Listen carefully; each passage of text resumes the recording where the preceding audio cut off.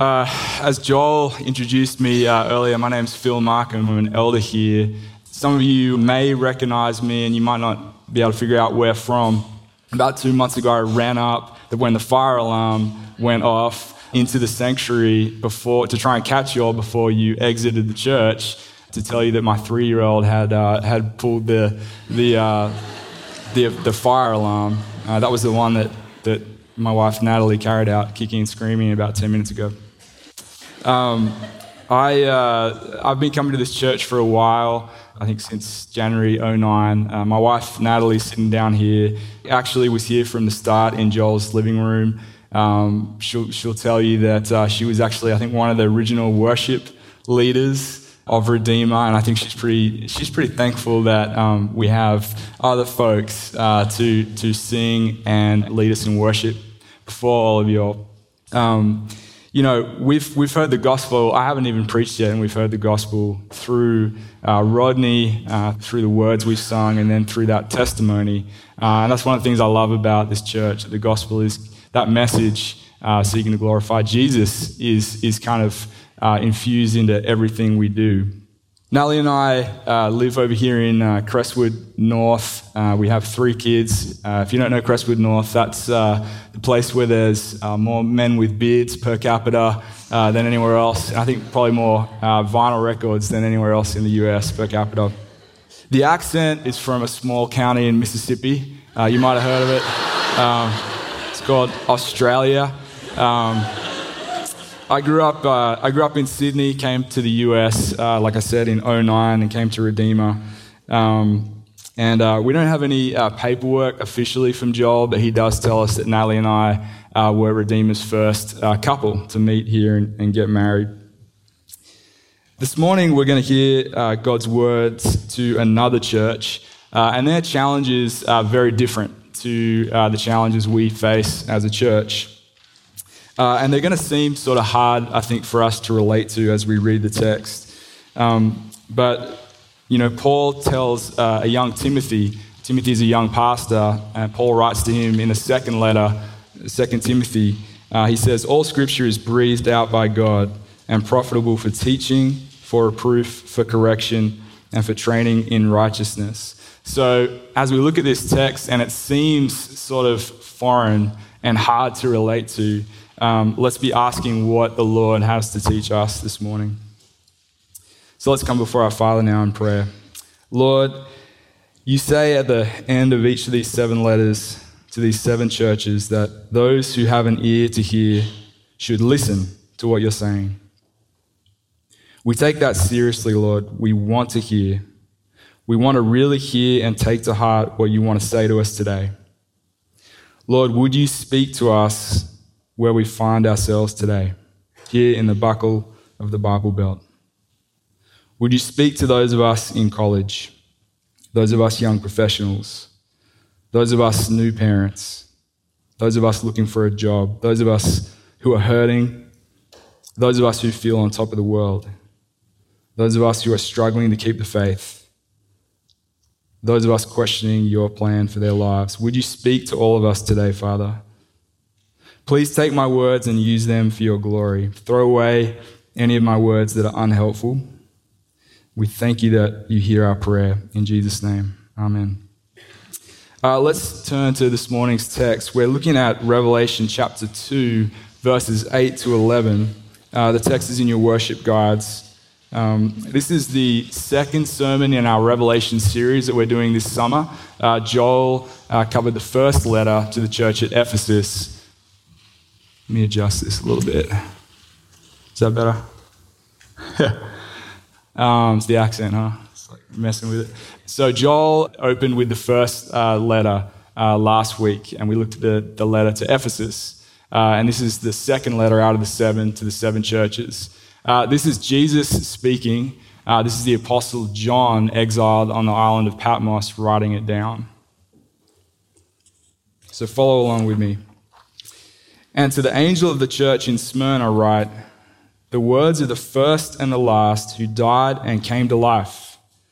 I know your tribulation and your poverty, but you are rich, and the slander of those who say that they're Jews and are not, but are a synagogue of Satan.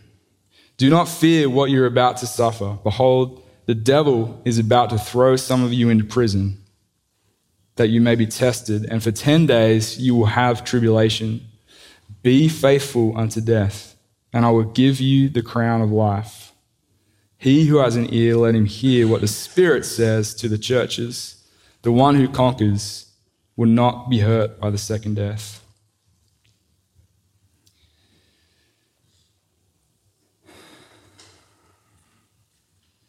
So last week we heard about a pretty different church. Ephesus, kind of in the same region of Asia, also a city in the Roman Empire, was doctrinally sound.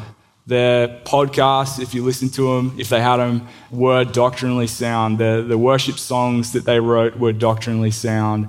But they forgot their first love. They forgot that the gospel starts and ends with a love for Jesus. This church is different. This church is one of the only two churches out of the 7 that Jesus actually has nothing negative to say to. In the other 5 letters, Jesus sort of starts off with some of the things that he commends them for, and then in the second half of the letters, he rebukes them. This is one of the only 2 churches where there is no rebuke. And we see pretty quickly that this is about suffering. Jesus says, I know your tribulation and poverty and the slander that is spoken against you. Now that word tribulation, it can be translated, suffering basically, but it's a particular kind of suffering. It's suffering directly that comes from being a Christian. So it's persecution for the Christian faith. So the city, this is Smyrna, is a city in the Roman Empire. It was actually a really rich city. It had a port where they did a lot of trading. It was really a strategically important city. You could actually close the harbour off in times of war. It was situated between the sea on one side and some foothills on the other.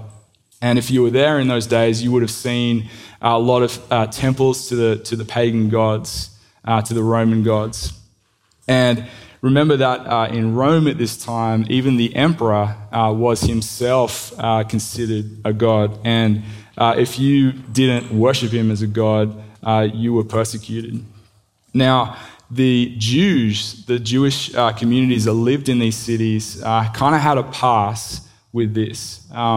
They, I think because of their ancient religion, had kind of convinced the Roman authorities that, hey, we can't worship the Roman deities, but we are not a threat to the Roman Empire.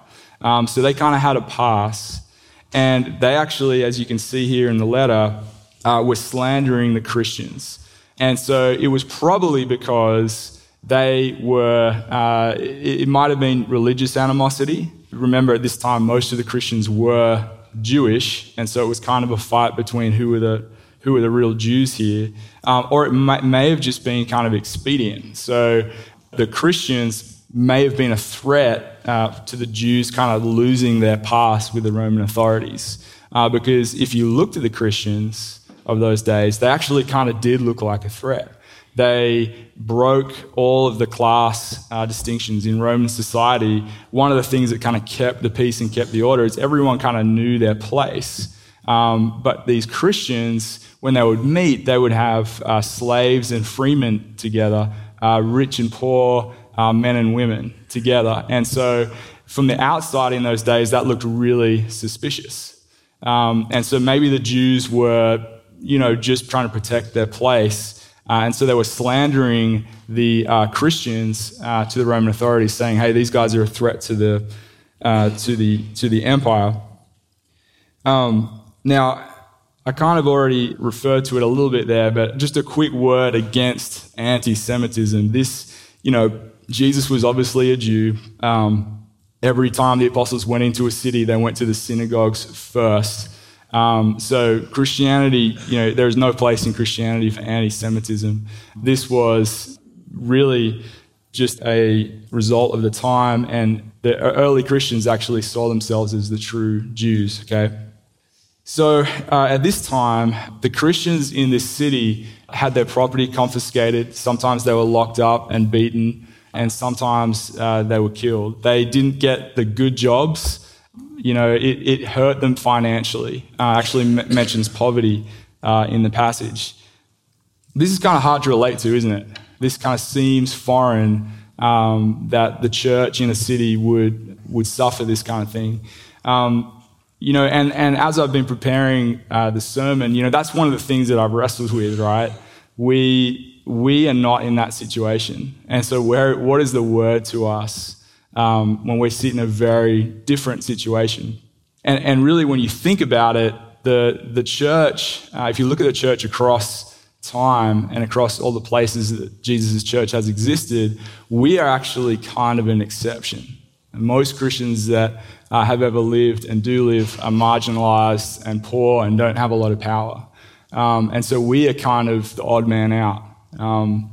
If you think about it, in Birmingham, in the Bible Belt, today, we actually have as much power and influence that we can actually, if we want to, persecute those who don't share our values, right? I remember a work colleague when I first started my company years ago. We both started the company about the same time.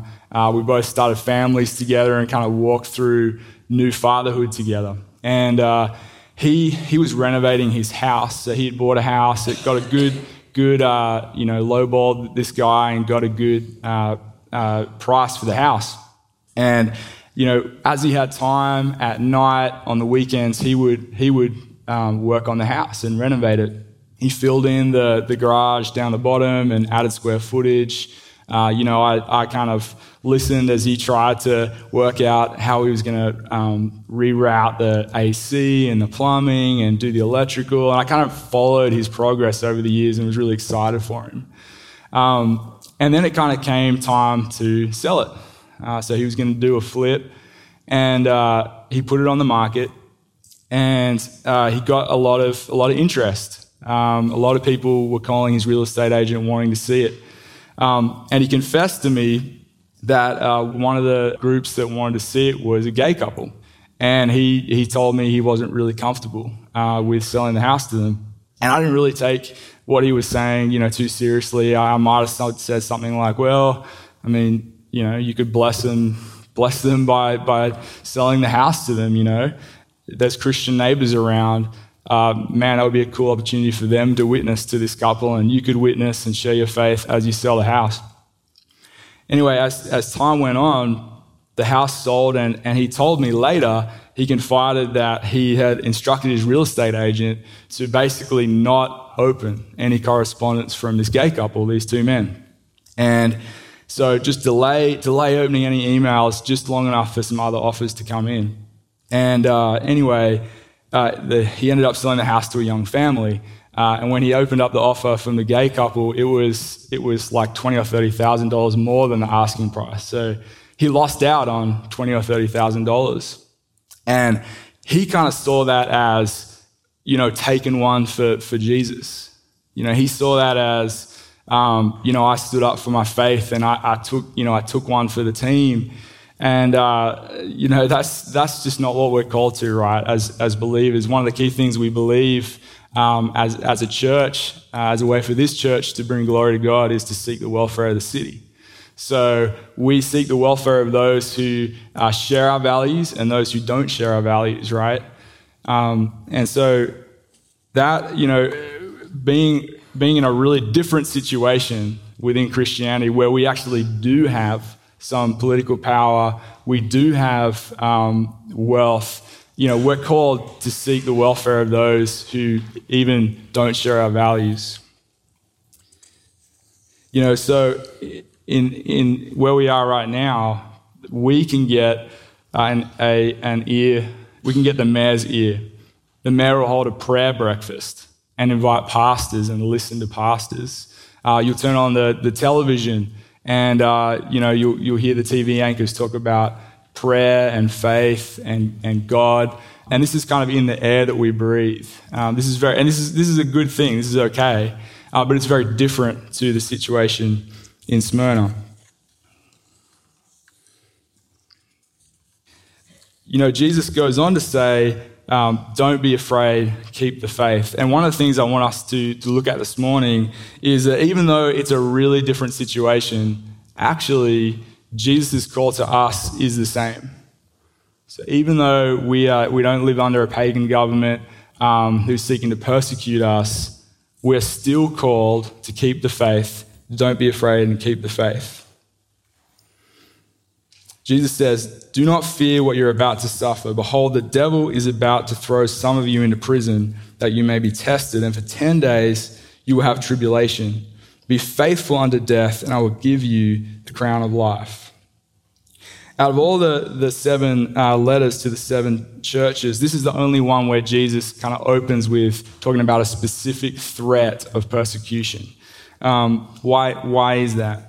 Well, I think it's probably because it's going to be a really severe persecution. And so he just gets straight to the point and tries to give them some words of encouragement. He says they're going to be thrown into prison. The 10 days there is probably just symbolic for a finite period of time. So there's going to be an end to it. It won't last forever. Jesus says some of you will be beaten and tortured, and some of you will even die. But keep the faith, do not be afraid. And he says, I'll give you the crown of life. The crown is something that the Christians there in that city would have understood the symbology. There was a big athletic stadium, there was an athletic culture there in the city, and there was athletic events that happened in the stadium. And victors who persevered would get literally a crown. And so they would have understood these words from Jesus to mean persevere through the persecution to get the crown of victory. And again, this does kind of seem foreign to us, doesn't it? This idea of persevering through persecution for our faith. But Paul says to Timothy in 2 Timothy chapter 3, he says, you, however, know all about my teaching, my way of life, my purpose, faith, patience, love, endurance, persecution, sufferings. What kind of things happened to me in Antioch, Iconium, and Lystra? The persecutions I endured. In fact, everyone who wants to live a godly life in Christ Jesus will be persecuted. So everyone who wants to live a godly life will be persecuted. That's us, right? We want to live a godly life, right? So it says we're going to be persecuted. So where's the persecution in Birmingham? When I was in Australia, I was involved in the youth ministry. And it was a pretty big youth ministry. I wasn't the youth pastor, I was just one of the youth leaders. And about 80% of the kids were from private schools. And they were kind of church private schools, pretty prestigious. They'd been founded 100, 150 years ago, these schools. And they'd been founded by denominations, Christian denominations, one of the major denominations in Australia. And this was an Anglican church, so most of the kids who were at private schools were in an Anglican private school. And, when they'd been founded all that time ago, the heartbeat of the school had been Christian. It had been, central to the school. And over time, it had kind of become very prestigious schools that offered a really good education. Parents, wealthy parents, would really send the kids there mostly for the good education. I went to one of these, so I know what I'm talking about. So you kind of had this, and they were good schools, and if I had the money, I'd probably send my kids to one of these schools if we lived in Australia. But one of the things about these schools is you had a chapel service every week. So there was Christianity kind of around. The non-Christian kids kind of knew about Jesus a little bit. They had some of the language, if you will. And, so it was a little bit, it's kind of a microcosm of the South, I think, in some ways. So if you're a Christian at this school, it wouldn't kill your popularity to be a Christian, in the same way as it would at a public school. The other kids at the youth group were from a public school. And so they, really didn't have a lot to gain by being a Christian. It would hurt their popularity, much more likely in the classroom to have a teacher kind of poke fun at their faith. And I noticed something interesting about these kids. These kids from the public schools were much more grounded in their faith. These kids weren't going to go off to college and kind of have their faith torn apart by, a freshman, philosophy 101 professor. And I think in a little ways, the difference between these private school kids and the public school kids in this youth group back in Australia is a little bit like a microcosm of the difference between, say, a Birmingham and like a New York City. Okay, so in New York City, it's probably going to cost you to be vocal about your faith. You'll probably lose some friends. You may be more likely to miss out on promotions. You may be more likely to have a lawsuit against you if you're a business owner. And I think we would agree that as we look around the US, things are kind of going that way. That the South, it may be a little bit more like that in the years ahead. So, where is the persecution in Birmingham? That's maybe where it will start to come. Where, if you're involved in the wedding industry, you might have a lawsuit against you because you are not comfortable covering or servicing a gay wedding. Churches may lose tax breaks. This church might get labeled, a church that speaks hate speech because we say Jesus is the only way to God, which is just repeating what Jesus said. So that may be on the horizon for us. And so I think that is why we want to listen to this letter. One of the things I think we kind of see here is that the quickest way to kind of kill nominalism, the kind of default Christianity, I'm Christian because my parents were, is persecution. That's the quickest way to kill nominalism. Jesus kind of talks about that in the parable of the sower. In Matthew chapter 13, he says, "The seed falling on rocky ground refers to someone who hears the word and at once receives it with joy. But since they have no root, they last only a short time. When trouble or persecution comes because of the word, they quickly fall away." So like the church in Smyrna, our church is not in control of the persecution we face, okay? They, I'm sure, wouldn't have chosen the persecution that they faced, and we also aren't in control of whatever persecution we may face as a church.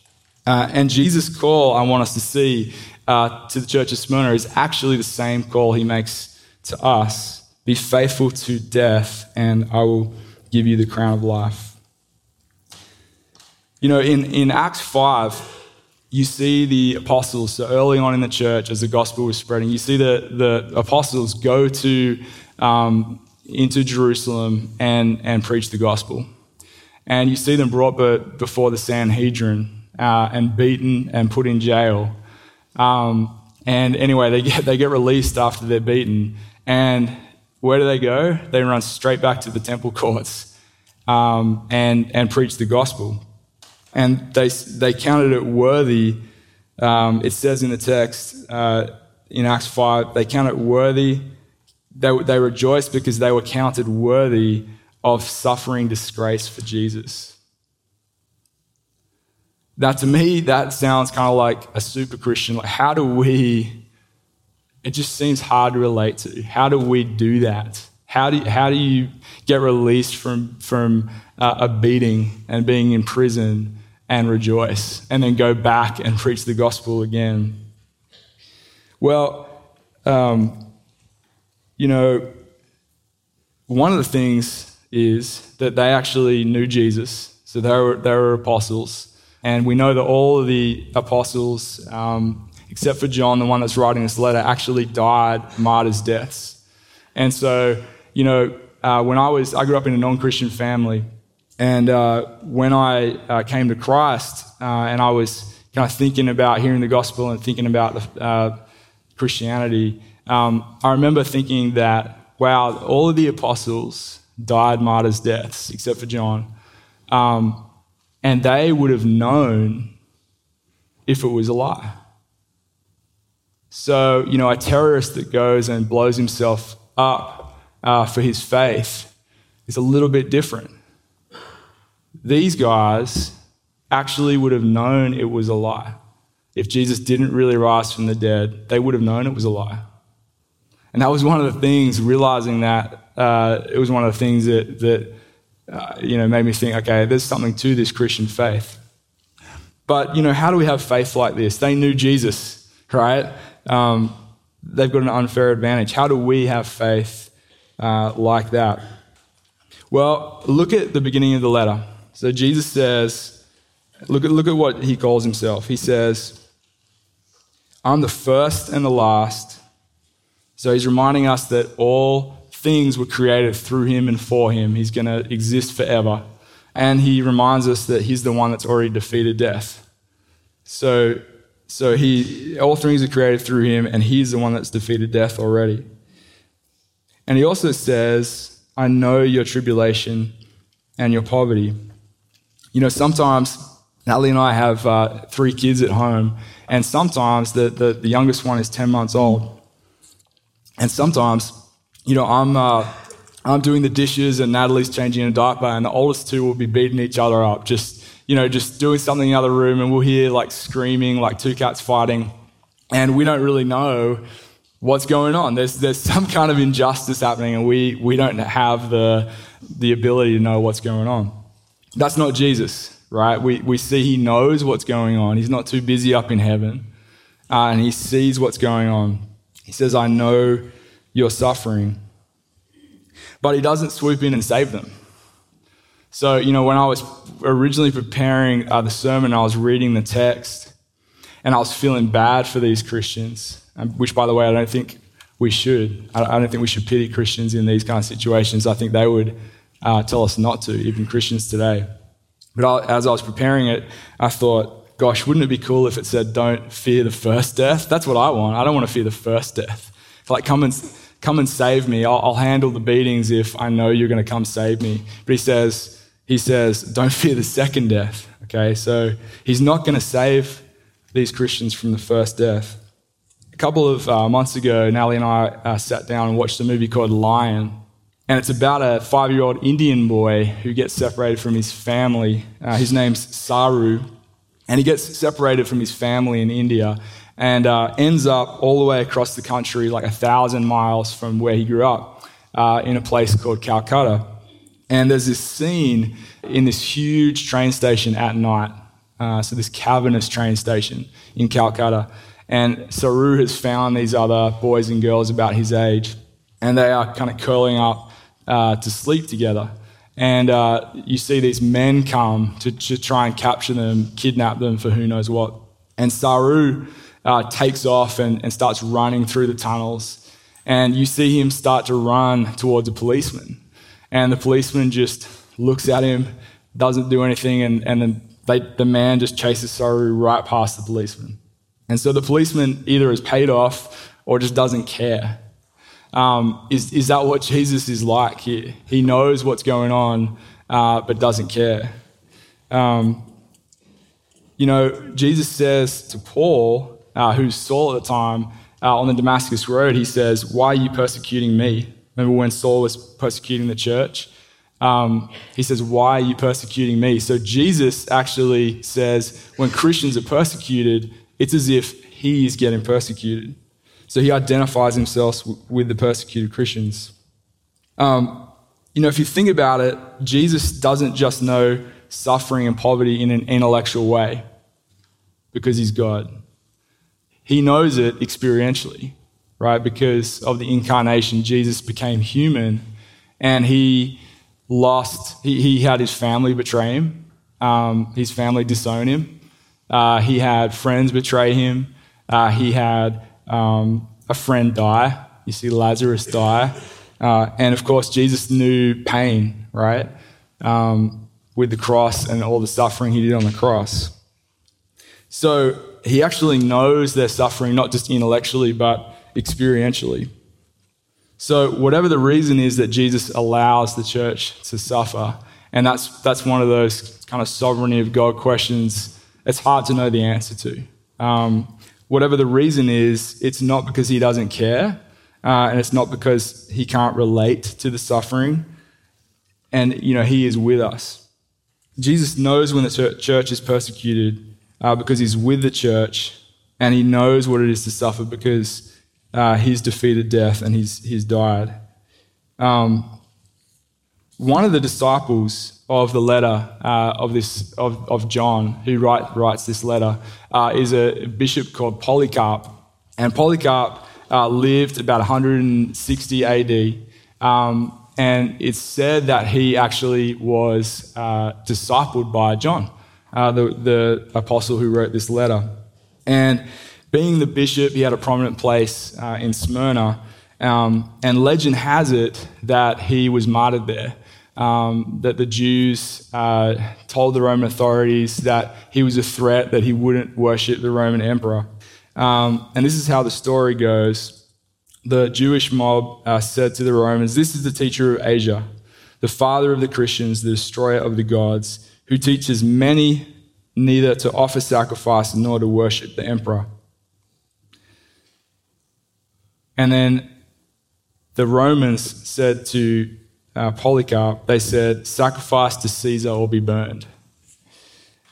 And this is Polycarp's kind of famous reply. He says, 86 years I have served Christ, and he has never done me wrong. How can I blaspheme my king who saved me? And it was a Sabbath day, and yet the Jews broke their Sabbath to gather firewood for the fire to burn Polycarp. And Polycarp says, "It is well. I fear not the fire that burns for a season and after a while is quenched. Why do you delay? Come, do your will." Oh, to have faith like Polycarp. Dear Lord, help us use the influence we have in this city at this moment in time to seek its welfare for your glory. As persecution for our faith comes, and you tell us it will, help us to be brave and faithful.